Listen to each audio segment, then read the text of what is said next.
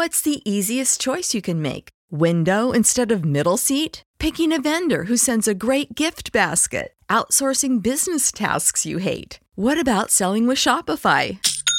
Whether you're selling a little or a lot, Shopify helps you do your thing, however you cha-ching. Shopify is the global commerce platform that helps you sell at every stage of your business. From the launch your online shop stage to the first real-life store stage, all the way to the did we just hit a million orders stage. Shopify's there to help you grow. Whether you're selling scented soap or offering outdoor outfits, Shopify helps you sell. Wherever and whatever you're selling, Shopify's got you covered. Sign up for a $1 per month trial period at shopify.com/try. Go to shopify.com/try now to grow your business, no matter what stage you're in. Shopify.com/try.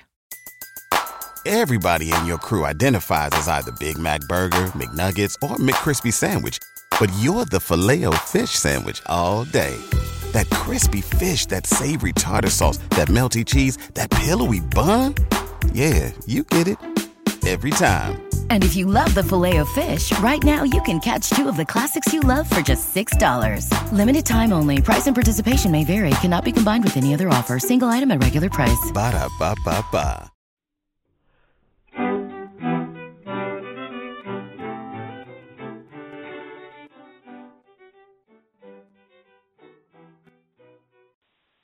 Welcome to That Said. I am Michael Zeldin. On today's show, we will be speaking with Professor Tomiko Brown-Nagin about her new book, Civil Rights Queen, a biography of the civil rights icon and the first African-American woman appointed to the federal judiciary, Constance Baker Motley. Professor Brown-Nagin is the Dean of the Radcliffe Institute for Advanced Study at Harvard University, the Daniel P.S. Paul Professor of Constitutional Law at Harvard Law School, and a Professor of History at Harvard University. Professor, welcome to That Said. Thank you for having me, Michael. So I'd like to start by asking you to just tell us a little bit about yourself. Sure, happy to. Big question. Let's see what I will emphasize. I am the Dean of the Radcliffe Institute at Harvard, which is the successor institution to Radcliffe College. It is now a world-renowned center for interdisciplinary research. I love being the Dean of Radcliffe, in part because I am an interdisciplinary scholar. So it feels like home to me to lead a place that is so welcoming of scholars across the sciences, social sciences, arts, and humanities, and the professions. What else can I say about myself? I am a legal historian and constitutional scholar, and I am delighted to send this book about Constance Baker Motley out into the world at such a timely moment. So why did you decide to write this book? I decided to write this book after writing a book about the struggle for civil rights, using Atlanta as a jumping off point, and featured a chapter about the Atlanta school desegregation case that Motley handled. And at that time, I noticed that there was relatively little scholarship about Motley, and certainly not enough given her tremendous impact on the law. And so I set out to write about her, to write a biography that really is more than the story of one life. It is a story about the impact of this remarkable woman on social and legal change in 20th century America. You write that her story also challenges the enduring fiction that pure talent best explains who succeeds in life, or that discrimination alone explains who does not. Can you flesh that out a bit? Sure. Well, I mean by that, first of all, to not minimize the fact of discrimination. After all, Motley experienced quite a lot of it on the basis of gender and race, and I discuss many of those instances in my book. As an initial matter, as a young Black girl growing up in New Haven, no one, including her own parents, thought that she should pursue a career in the law. In fact, her parents didn't know why she would want to go to college. It was a very unusual aspiration for anyone at the time, much less a young woman from Motley's station in life. The point about discrimination not explaining everything is meant to highlight that Motley was unique, and she carried herself in such a way that she was an attractive candidate for Thurgood Marshall, for instance, who hired her on the spot when she went to the offices of the NAACP Legal Defense Fund in 1945 seeking an internship. And she also was sought out by Democratic Party officials during the mid-1960s who wanted her to run for office in New York because she was such an attractive figure with name recognition. And of course, Lyndon Baines Johnson appointed her to the federal court, an historic appointment, because she had excelled, and also because, again, she was a likable figure. She attracted support in many quarters because of what she had to offer, which was not only her intelligence, but a way of being that made her the kind of woman and Black women who could succeed as an insider in America at a time when that was very hard indeed. You're right that there are two principal questions that sort of underpin your book. The first being, how do outsiders, women in particular, gain power, and with what benefits and at what costs? And how does access to power shape and change the individuals who initially sought it because of a commitment to social justice? Those are two important questions. If you could, again, talk us through them, that'd be very appreciated. Sure. Well, on the first question about how she gained power and how others in her circumstance gained power, as I mentioned earlier, she managed it because of her high intelligence, but not only that, she was able to gain notice and mentorship from a whole range of people, including teachers in high school who sought to provide to her certain opportunities that weren't available in her home. For instance, I talk about a Ms. Marsden, a teacher who would bring Motley and other West Indian kids to her home, and she would have teas with them. She would read American classics to them, and she exposed Motley to the teachings of W.B. Du Bois, and thus helped to inspire a social consciousness in Motley that was invaluable as she sought to first attend college and then law school. She attracted the support of a philanthropist, a New Haven philanthropist named Clarence Blakesley, who offered to pay her college and her law school tuition after hearing Motley speak at a local civic organization, which was just, Motley herself called it a fairy tale to have that happen, this intervention by this white male philanthropist. She was, as I mentioned, hired on the spot by Thurgood Marshall. And I could go on and on to describe both Motley's mix of characteristics and the opportunities that she gained and the luck that she experienced as she sought to pursue a career. And then as to the question of what I call the price of a ticket, meditating on James Baldwin, I mean that Motley sacrificed quite a lot personally as she climbed the ladder of success. And I don't know how we want to unpack that. There's quite a lot to say, from her experiencing some setbacks at the NAACP Legal Defense Fund to setbacks even as she gained the historic nomination to the United States District Court. It was not the appointment that Johnson originally wanted to make.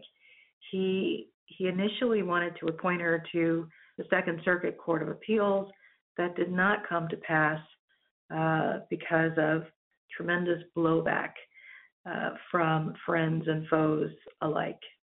So unpack the book in the way that you've written it, which is talking a little bit to go back in time to her very beginnings, because her parents, Willoughby Baker and Rachel Huggins, were from the British colony of Nevis, and they had a different perspective on race and African Americans. So can you talk about her parents and the teachings that she learned from them? Happy to. Motley's, then Baker's, experiences in her home with parents who had immigrated to this country during the early 20th century from the West Indies were formative experiences. And let me tell you a little bit about the way in which she was raised. Her parents were culturally conservative, religious, and her father held certain prejudices against African Americans. He thought of himself and all West Indians as superior to Black Americans. He didn't even let his children play with the Black migrants from the South who landed in New Haven as he did, seeking work and success. Willoughby and virtually all of Baker's male relatives worked at Yale University. He was a chef for Skull and Bones for a time and other New Haven eating houses. And the thing that's so interesting is that he read the privilege of his white male wealthy charges into himself. And so he was quite an arrogant and conceited man. And as I explain in my book, either because of or in spite of the teachings of her father, Motley grew up to be the civil rights queen. She, and this is a thought about gender and her experience growing up, she did not want to marry a man like her father, who was strict and who followed all of the gender conventions of the day. Motley's mother never worked outside of the home. She kept house. And so one can observe that Baker very much rebelled against at least some of the aspects of the teachings of her parents while growing up. At the same time, her family's sense of being special certainly, I would say, worked to Baker Motley's advantage. It girded her when she was this singular woman working in the South, litigating civil rights cases. It protected her from all sorts of aspersions that were cast her way by virtue of her being Black and a woman.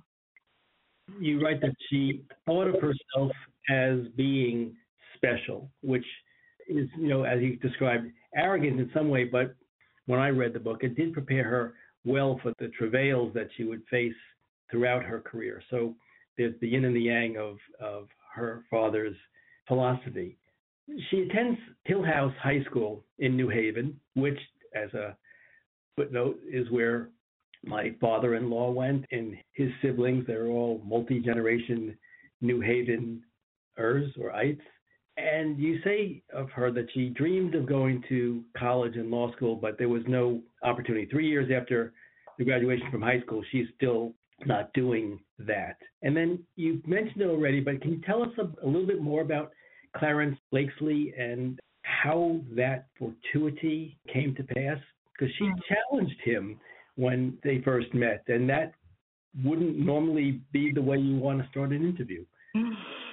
That's right. Clarence Blakesley, first of all, had a son who was in high school with Motley.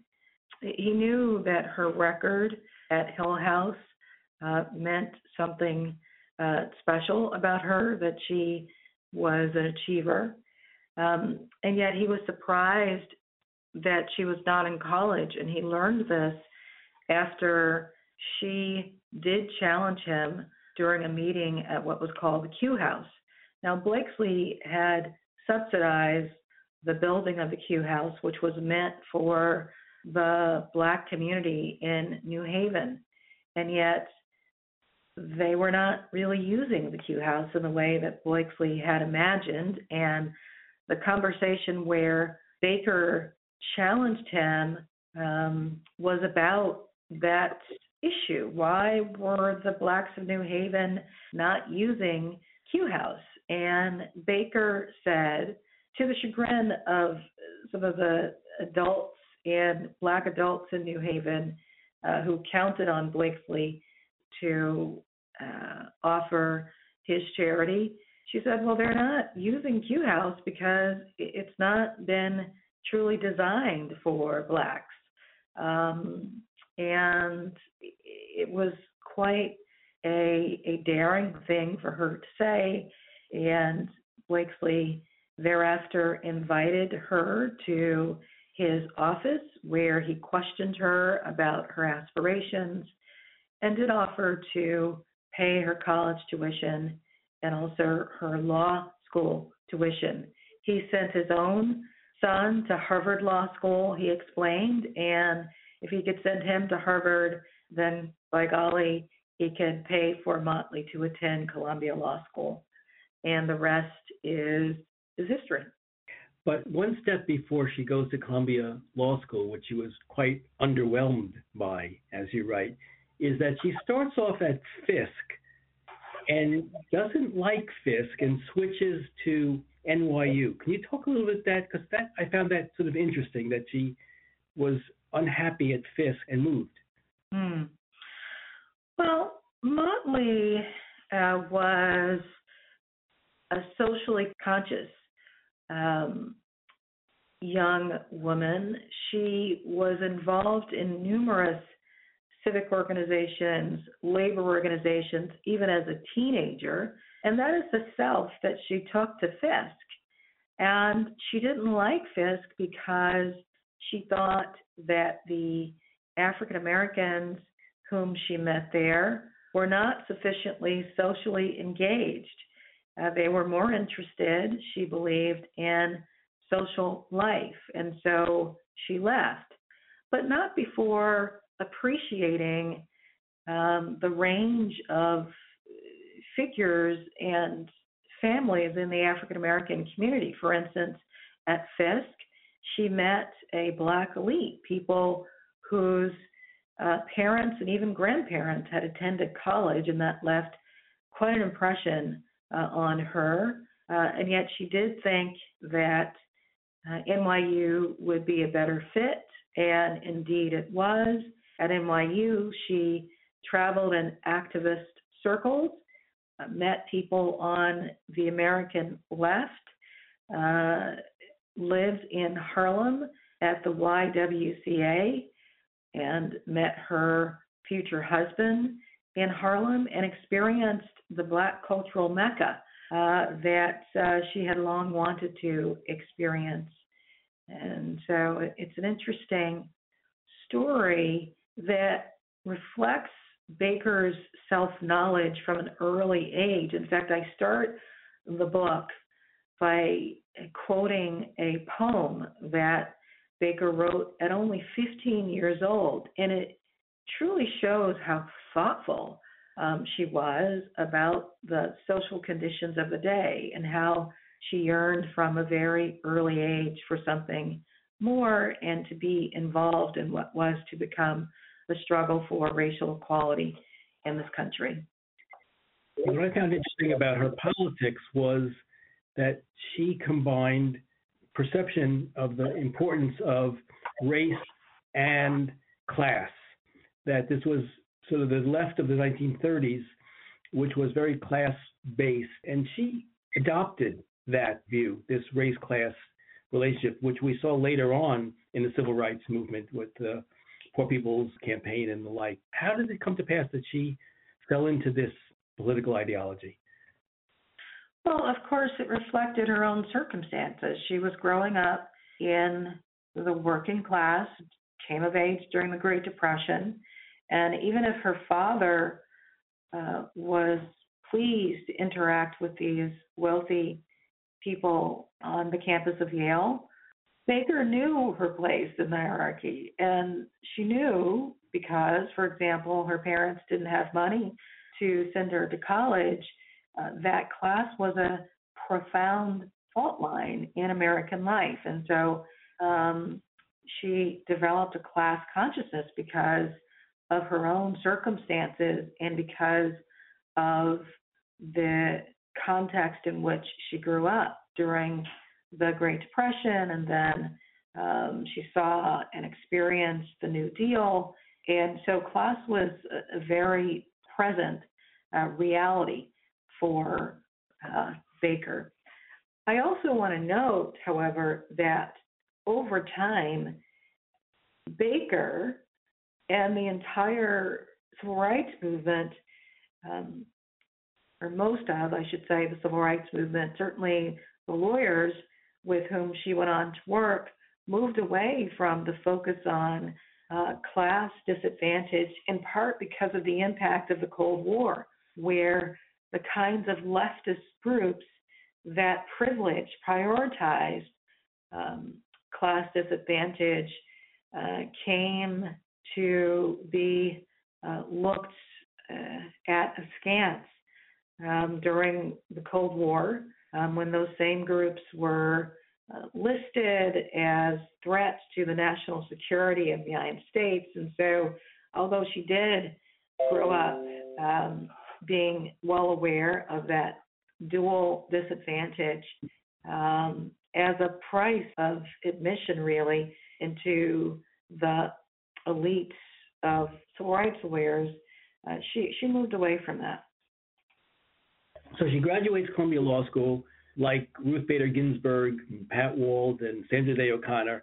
She's not really being sought after by the law firms of America, and she is looking for work. And tell us about the encounter she has, which I think was life-changing for her, with the NAACP Legal Defense Fund and the great Thurgood Marshall. Right. I write in the book that Motley, it was a dream job for her to be hired by Thurgood Marshall on the spot in 1945. He responded to her very differently than the white male law firm partners who essentially closed the door in her face when she went to seek employment during World War II, making her experience akin to that of Ruth Bader Ginsburg, Sandra Day O'Connor, and many other women who were just not wanted in the most lucrative sectors of the legal profession. And so Motley went on to work at the NAACP Legal Defense Fund, or the Inc. Fund as it's also called, for some 20 years alongside Thurgood Marshall, and while there had a tremendous impact on some of the most important cases of 20th century constitutional law, including Brown versus Board of Education, and a variety of other cases that changed the legal architecture of this country. So before we talk about Brown, can you just give us a minute or two about Joel Wilson Motley Jr.? Sure. This was the man whom Baker married, becoming Constance Baker Motley. He was from the Midwest. He had migrated to Harlem for all the reasons that other young Black people migrated to Harlem. And the thing about him that made him such a great partner for her is that he was pretty mild-mannered. He did not compete with his wife. He supported her. They had an egalitarian marriage before that was a thing. So she credits him for helping her become the path-breaking lawyer that she did and path-breaking politician and judge. She needed a spouse like that to become the civil rights queen. And we saw that same sort of equal relationship with Ruth Bader Ginsburg, with Pat Wald, and others. It seemed to be that at that time, if you didn't have a husband who was a bit of a feminist, you were going to have a harder time succeeding as a woman. Well, it's not just at that time. It continues to be the case that professional women who succeed in their realms need supportive spouses. I suppose that's right. So can we turn a little bit now to the substance of her legal career and perhaps start with Brown parts 1 and 2 and talk about that litigation? Happy to. Motley was among the lawyers who helped to litigate Brown. In fact, she wrote the original complaint in the case. And so in a real way, Brown v. Board of Education is a byproduct of her intellectual handiwork. She also helped to conduct research and write the briefs in Brown v. Board of Education. And it was a really exciting time for her and for all of the lawyers who were making civil rights law, creating the world that we know of today, where there's a degree of, first of all, where there's formal racial equality and a degree of opportunity that Motley herself did not have, Thurgood Marshall did not have, no Black American had, no matter how talented or ambitious.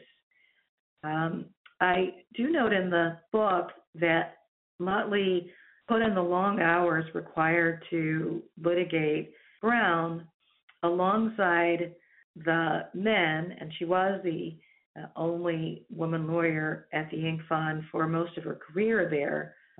Even as she became pregnant, went on maternity leave, and then was the mother of an infant son, which is just a remarkable circumstance to document.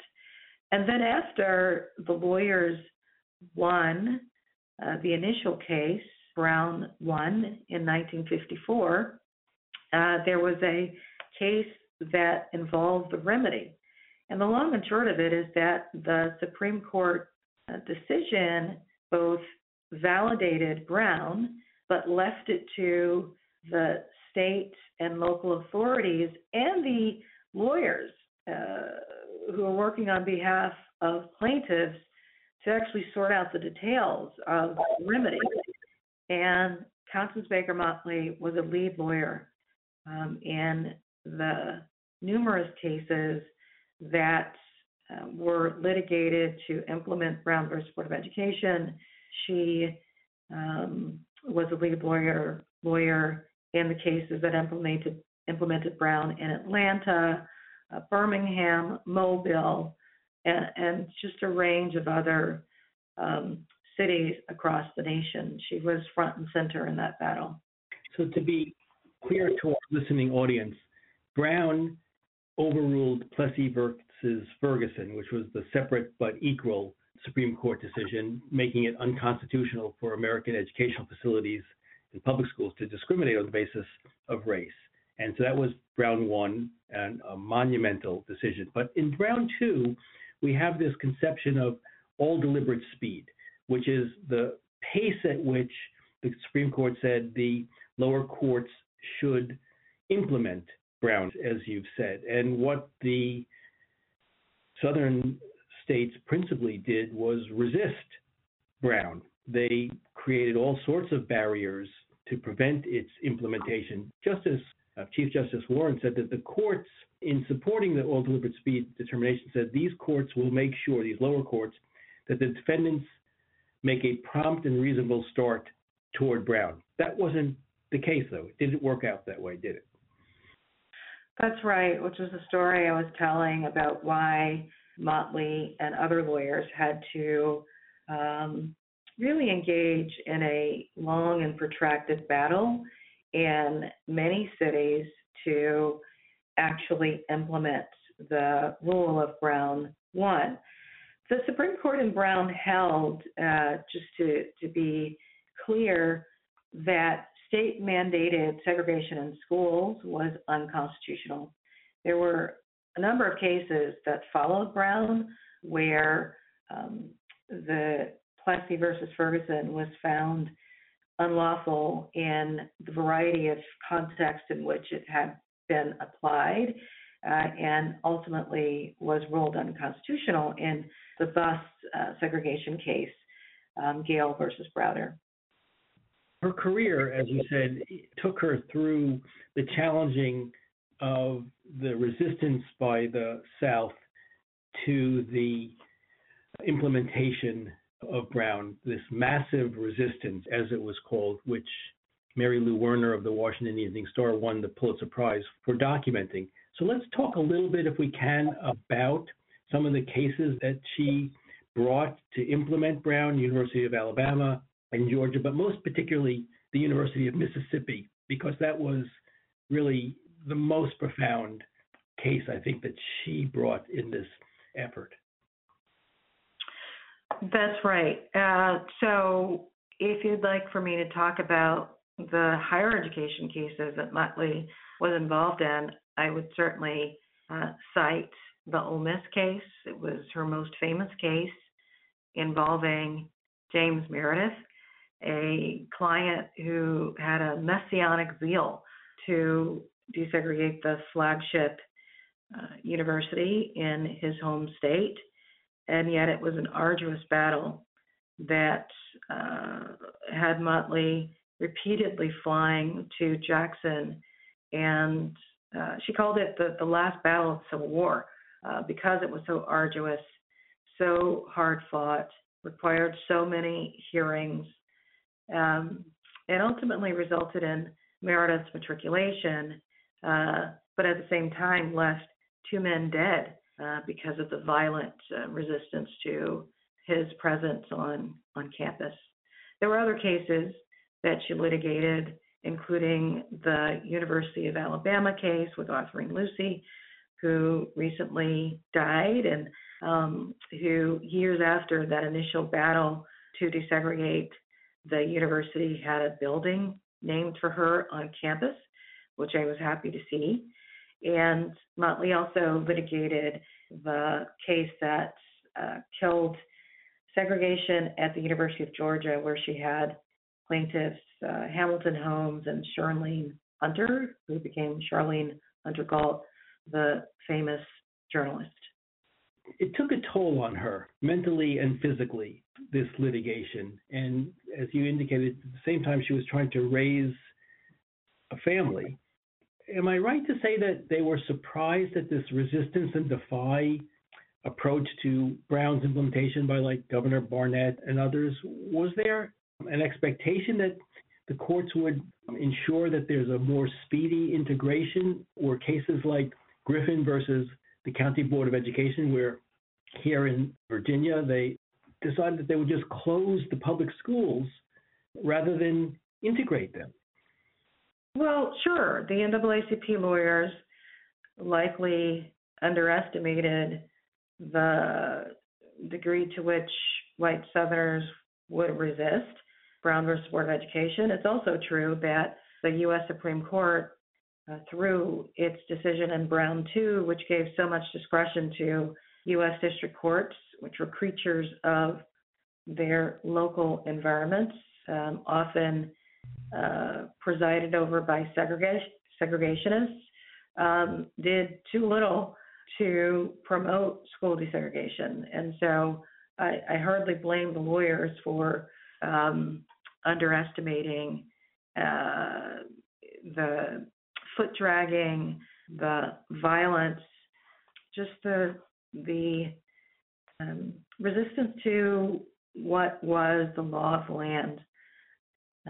It took a lot of courage and fortitude for Motley and Marshall and Bob Carter, Jack Greenberg, and so many others to defeat this determined pushback against Brown versus Board of Education and other cases. It took the intervention of then President Kennedy in some of this litigation to implement the ruling in Brown, yes? In Mississippi, yes, Kennedy gave an address that importantly put the authority of the White House behind the effort. And also, once Meredith was on campus, the executive provided some protection for him to ensure that he was able to actually matriculate and to ensure his protection even after he was on campus. So notwithstanding all of this terrific litigation that Motley led and the toll it took on her, you talk about the setback of 1961. Can you talk about that for us, please? Sure. The setback of 1961 refers to Motley's failure to be selected as director counsel of the NAACP Legal Defense Fund after Thurgood Marshall is nominated and appointed to the U.S. Court of Appeals for the Second Circuit. She is disappointed. Many of her African-American lawyer colleagues are disappointed.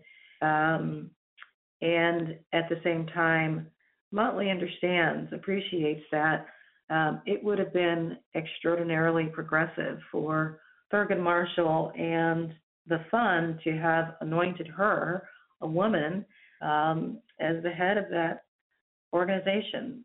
Women just didn't have the stature.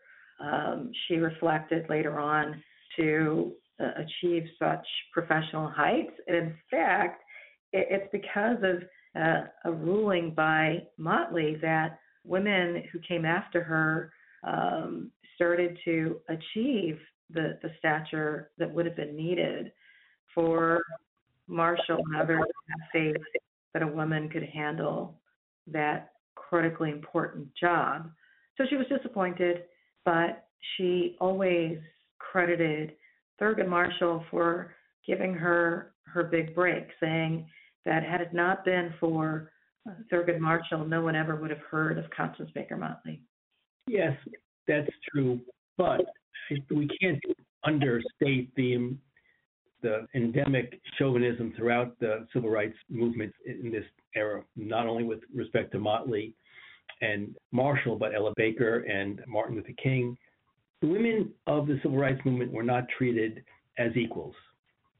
Well, women outside of the civil rights movement, of course, weren't treated as equals. And so the movement is reflecting a broader structural problem in the country that receives attention during the late 1960s and early 1970s, with American women demanding equality, following in part the playbook created by the civil rights movement.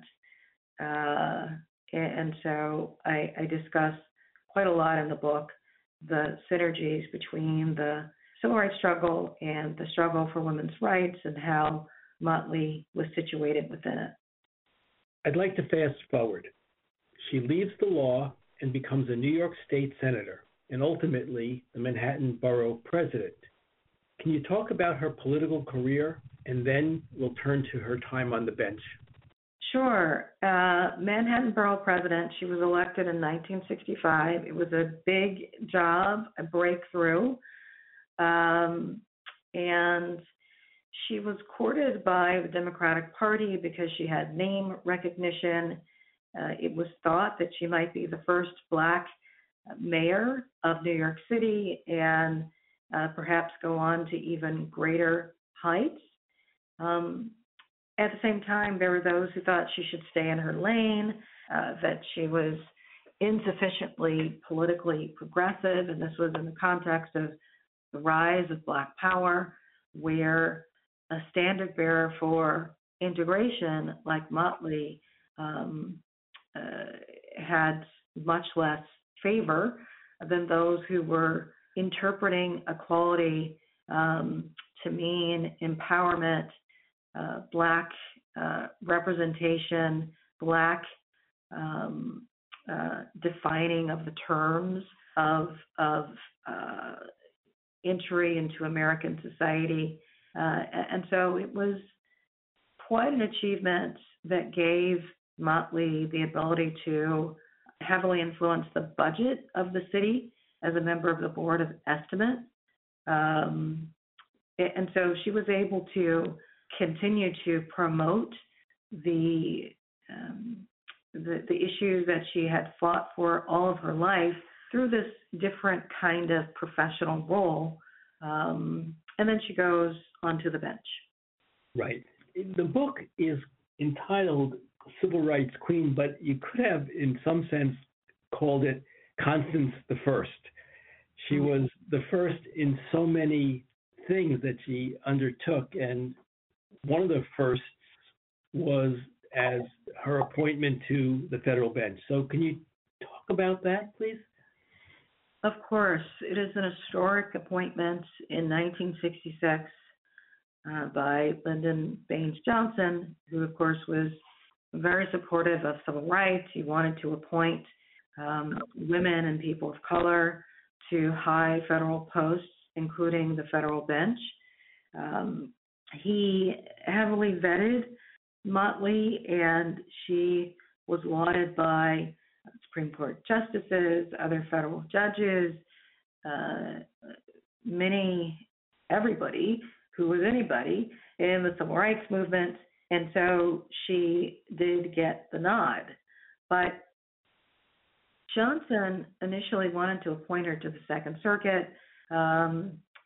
He ultimately backed down because there was concern that to appoint Motley to that office, she would be filling the seat that Thurgood Marshall was then vacating,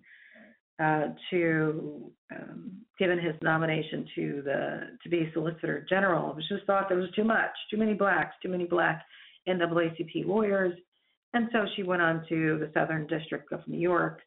But even then, there were those who opposed her remarkably on the basis that her civil rights background was inappropriate to the job because she might be biased or because her experience was too narrow, both of which claims were ridiculous. In fact, because of that experience, she was fair, and she ruled as a judge without fear or favor, sometimes ruling for plaintiffs in civil rights cases, sometimes not. It depended on the facts of the case, as it should have. She didn't get the Second Circuit nod, also in part, am I right, because of what you call tepid support by New York Senator Robert Kennedy. What was at play there? Well, it was complicated. They had a history.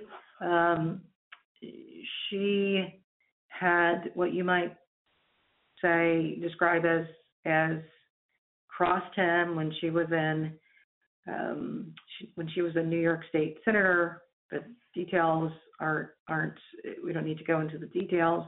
But it wasn't only that. Kennedy was the loudest voice arguing that it would be too much to promote Thurgood Marshall and also appoint Motley to the Second Circuit. He favored the appointment of a white man, and that is what happened. But assented to her appointment to the federal district court. On the federal district court, she had some incredible cases, and we don't have time to talk about many of them, but I was wondering if you would just talk a little bit about Ludke versus Kuhn and Blank versus Sullivan and Cromwell, because I think those were instructive cases of the way she thought.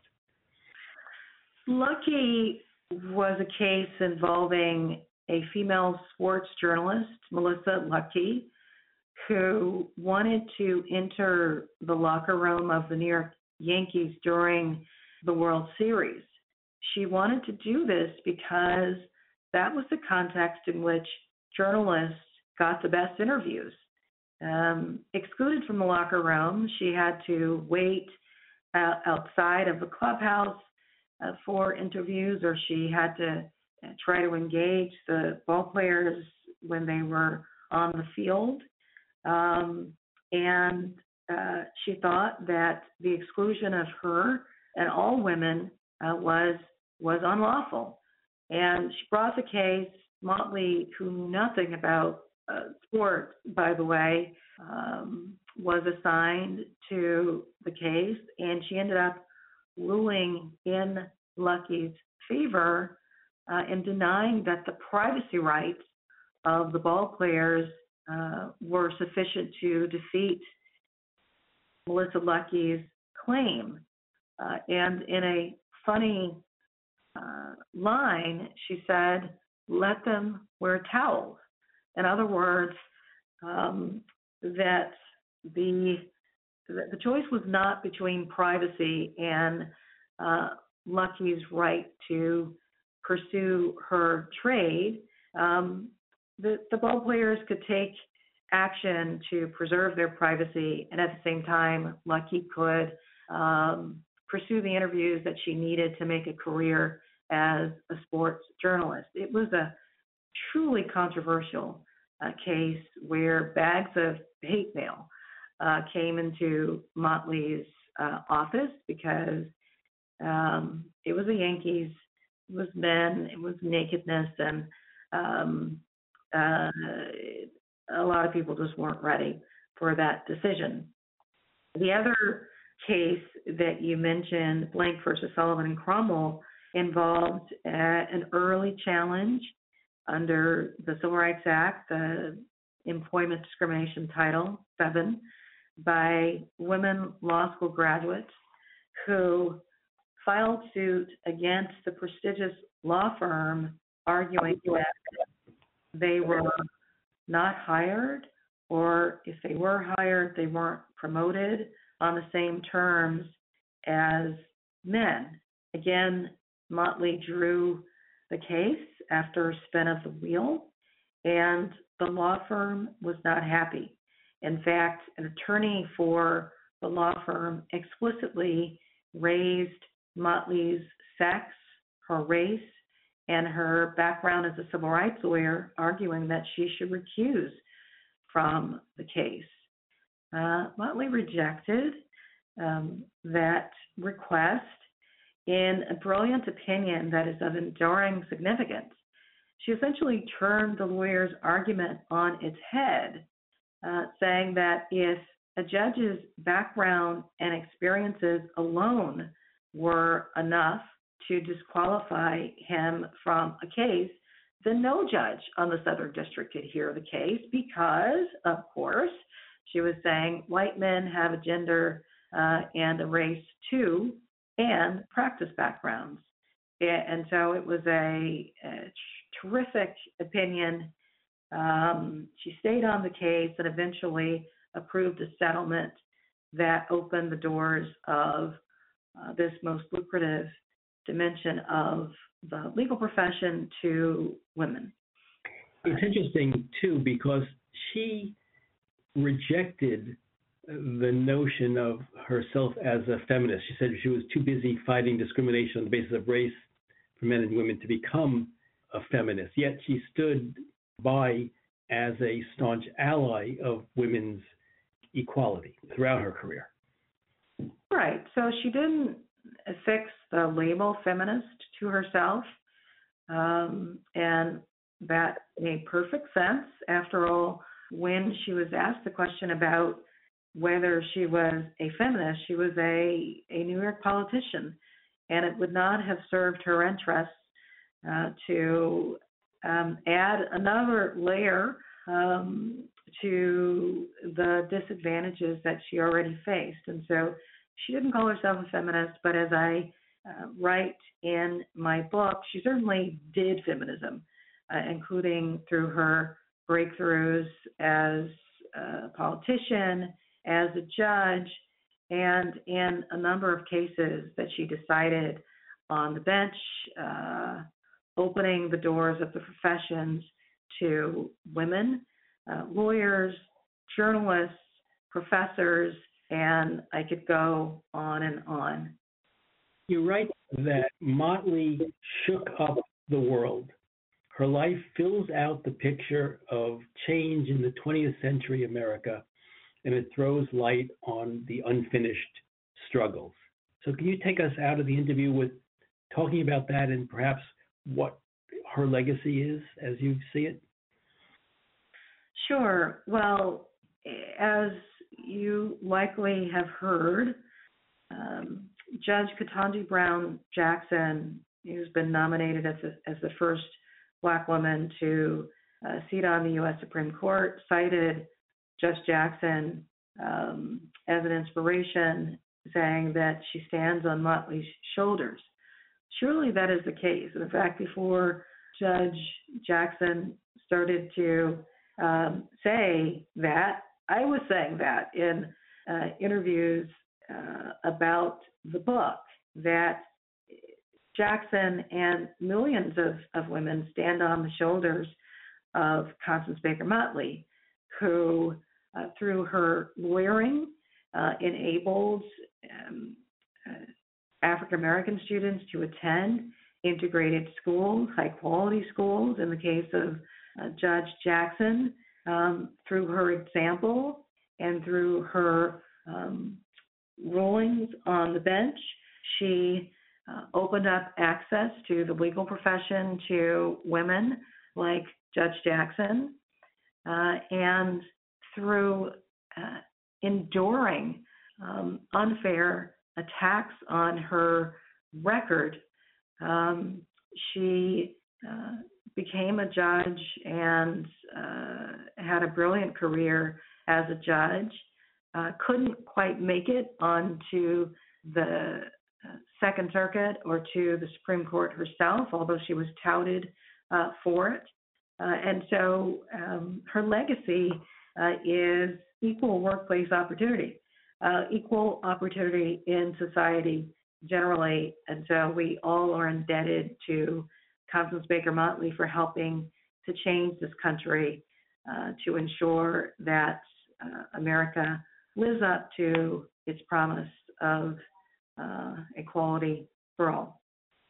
President Clinton said of her that she showed us what America could become. Indeed, she did. The book is called Civil Rights Queen, Dean Brown-Nagin. I'm very grateful for you to take the time to speak to us about it. It's an important book. We've only touched on several of the themes in it. I encourage everyone to go buy it and read it. It's a fantastic read. Thank you so much. Thank you, Michael, for having me. I've enjoyed our discussion. That Said is produced by Compro and the Museum of Public Relations. Theme music by Sam Post. Please let us know your thoughts by writing to us at thatsaidzeldin@gmail.com. Thanks so much for listening. For That Said, I'm Michael Zeldin.